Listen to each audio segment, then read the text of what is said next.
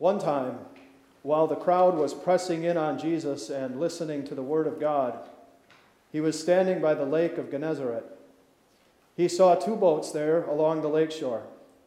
The fishermen had left them and were washing their nets. Jesus got into one of the boats, which belonged to Simon, and asked him to put out a little from the shore. He sat down and began teaching the crowds from the boat. When he had finished speaking, he said to Simon, "Put out into the deep water and let down your nets for a catch." Simon answered him, "Master, we worked hard all through the night and caught nothing. But at your word, I will let down the nets." When they had done this, they caught a great number of fish, and their nets were about to tear apart. They signaled their partners in the other boat to come and help him. They came and filled both boats so that they began to sink. When Simon Peter saw this, he fell down at Jesus' knees, saying, "Go away from me, because I am a sinful man, Lord." For Peter and all those with him were amazed at the number of fish they had caught, and so were James and John, the sons of Zebedee, who were partners with Simon. Jesus said to Simon, "Have no fear. From now on, you will be catching people." After they brought their boats to the shore, they left everything and followed him. The gospel of our Lord. In the name of the Father, and of the Son, and of the Holy Spirit, amen. When Jesus Christ says to Simon Peter, "Have no fear, from now on you will be catching people," there are quite a few compelling reasons for Peter to listen, to follow Jesus, and to do that work without fear. As you see, this is not the first time that Jesus and Simon Peter have ever met. After Jesus' own hometown of Nazareth rejected him, Jesus moved on to another town called Capernaum. And while he was in Capernaum, Jesus did what he did everywhere he went. He preached about the kingdom of heaven. He proclaimed the good news of salvation. He drove out demons and healed diseases. And among the people that Jesus healed there in Capernaum was Simon Peter's mother-in-law. Jesus got up, left the synagogue, and went into Simon's house. Simon's mother-in-law was suffering from a high fever. They asked him to help her. He stood over her, rebuked the fever, and it left her. Immediately she got up and began serving them. So even before Jesus arrives on this day to the shores of the Sea of Galilee, Peter has already heard at least once what Jesus has to say about the kingdom of heaven.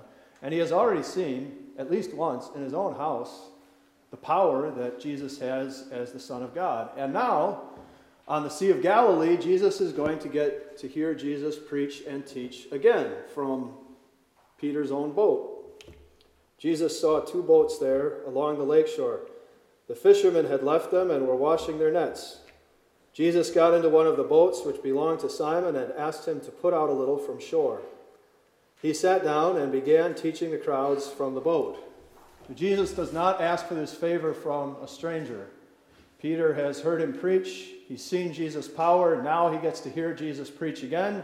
And now he's going to get to see round 2 of Jesus' power. Because after spending a long time with his partners, trying to catch fish in that sea the right way, the way you're supposed to fish in the Sea of Galilee, very early in the morning, near the shore, and coming up dead empty, Peter now listens to Jesus' command to fish the way you are exactly not supposed to fish in the Sea of Galilee, which is late in the morning, out in the deep water.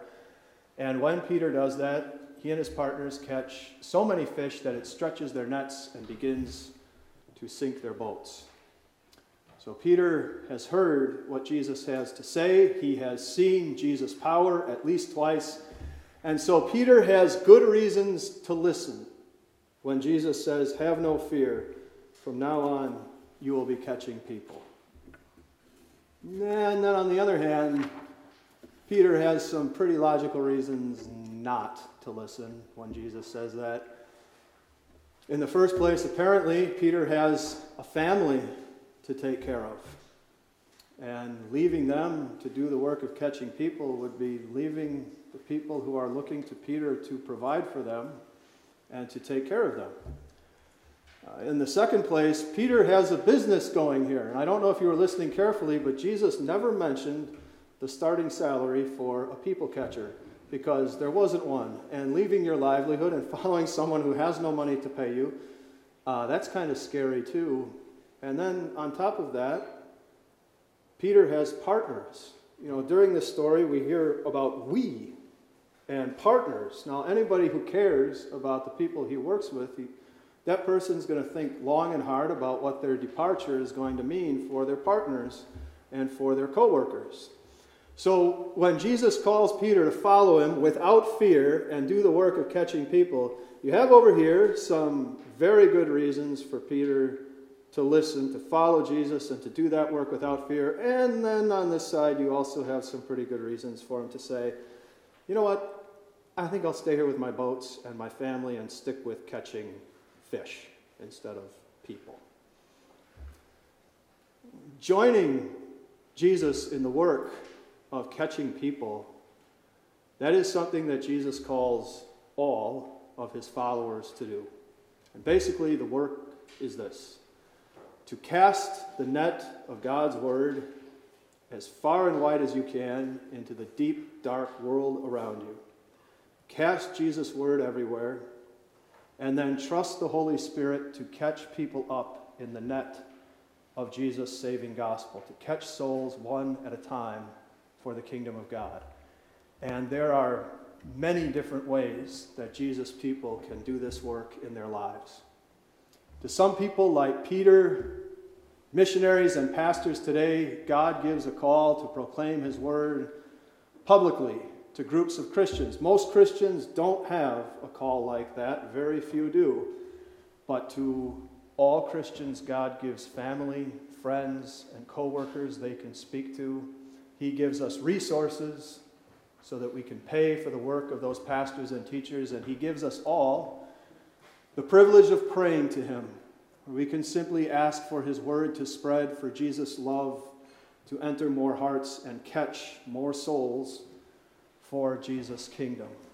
And our opportunities to work without fear to catch people, the opportunities we have are about as wide and varied as our individual lives are wide and different.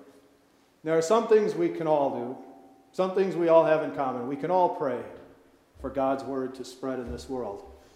But standing up here and listing off the 7,500 other possible examples of how you could do the work of catching people probably isn't the best use of time. This requires each Christian to look closely at his or her individual lives, look how they can do this work, and wherever you can, however you can, cast the net of God's word and do that work without fear, just the way Jesus called St. Peter to do it.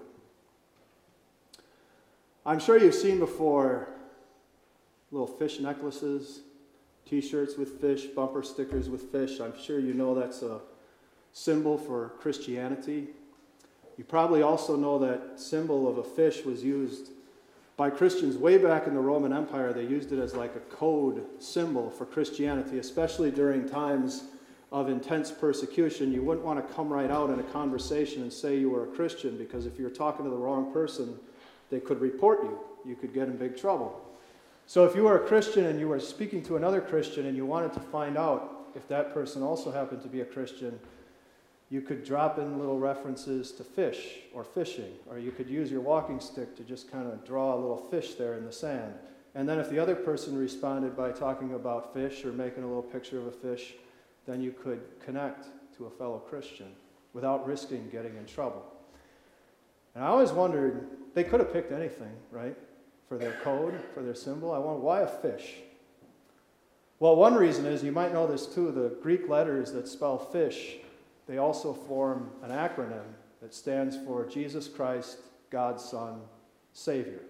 So it's kind of a neat symbol because that acronym summarized what they believed about Jesus. I think it's also because fishing was a relatively common activity and fish was a staple in their diet, so it wouldn't sound too suspicious if you just happened to talk to that about somebody. It wouldn't raise any alarms. But I think it's also because Christians back then recognized that they were All Christians since then have been, and we are fish.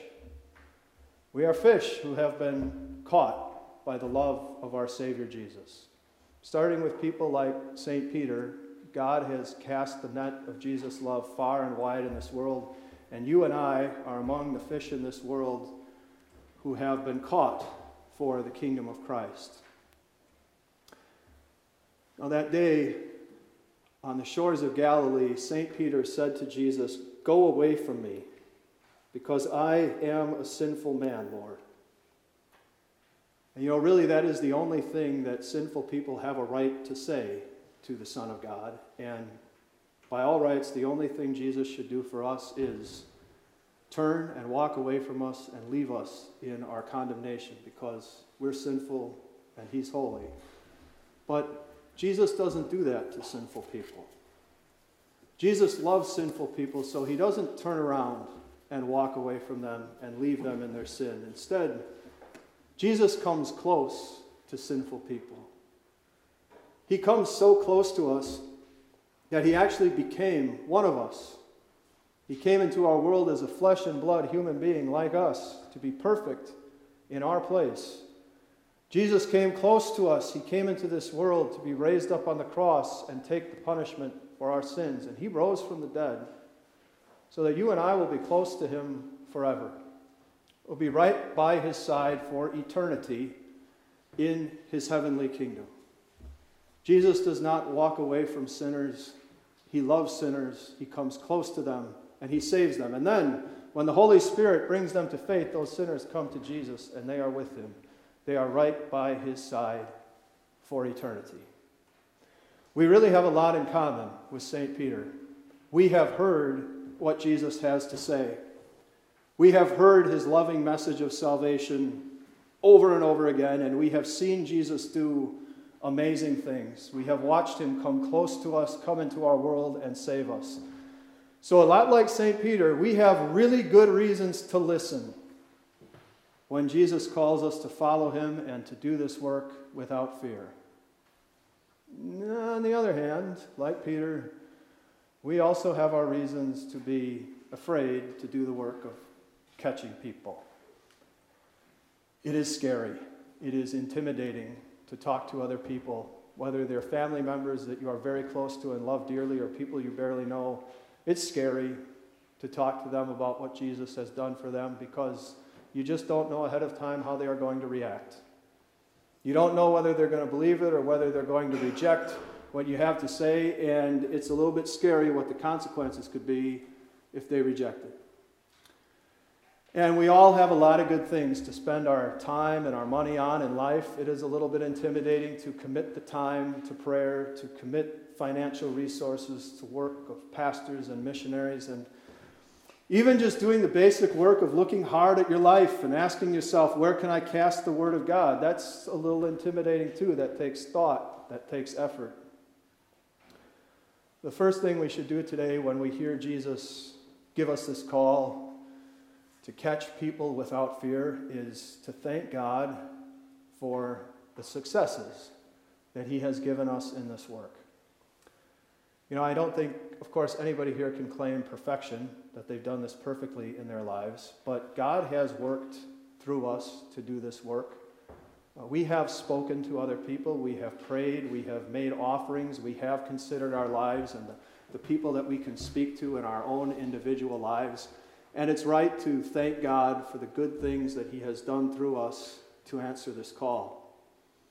And then, of course, it's also right to confess that we haven't done this perfectly, and sometimes we fail to do it simply because we're afraid.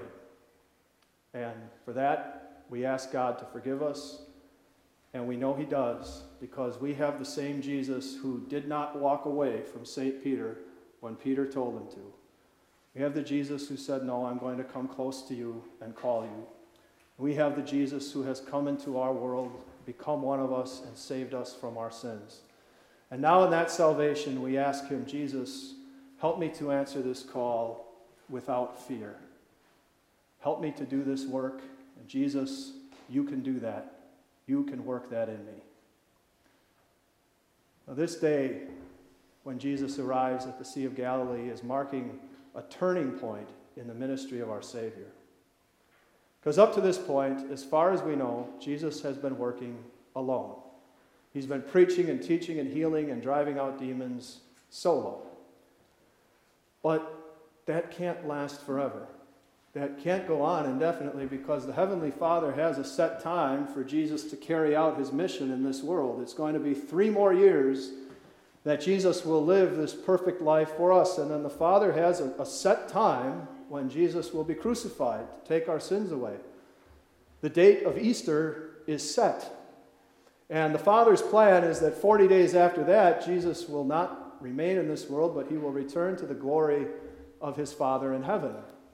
So before that happens, Jesus calls these disciples so they will have time to grow in their faith, to grow in their knowledge of God's word, their courage to do this work of catching people, and they will be ready. Just 10 days after Jesus' ascension, when the Holy Spirit comes to them on Pentecost, they'll be ready to be reminded of everything Jesus has taught them about the kingdom of God. And then they will be prepared to go out and do this work, carry on the work of catching people. They will do it, and will they ever do it? And they will do it unafraid, all the way to the point of surrendering their own freedoms and surrendering their own lives. And that work of catching people, this fishing expedition has been going on now all over the world for 2,000 years, all the way down to us. Our Savior Jesus has caught us in his love. And now this work continues through his people like you and me. And we ask God to make us faithful and to answer this call to catch people without fear, because we have a Savior who has caught us in his love. So have no fear. From now on, you will be catching people. Amen.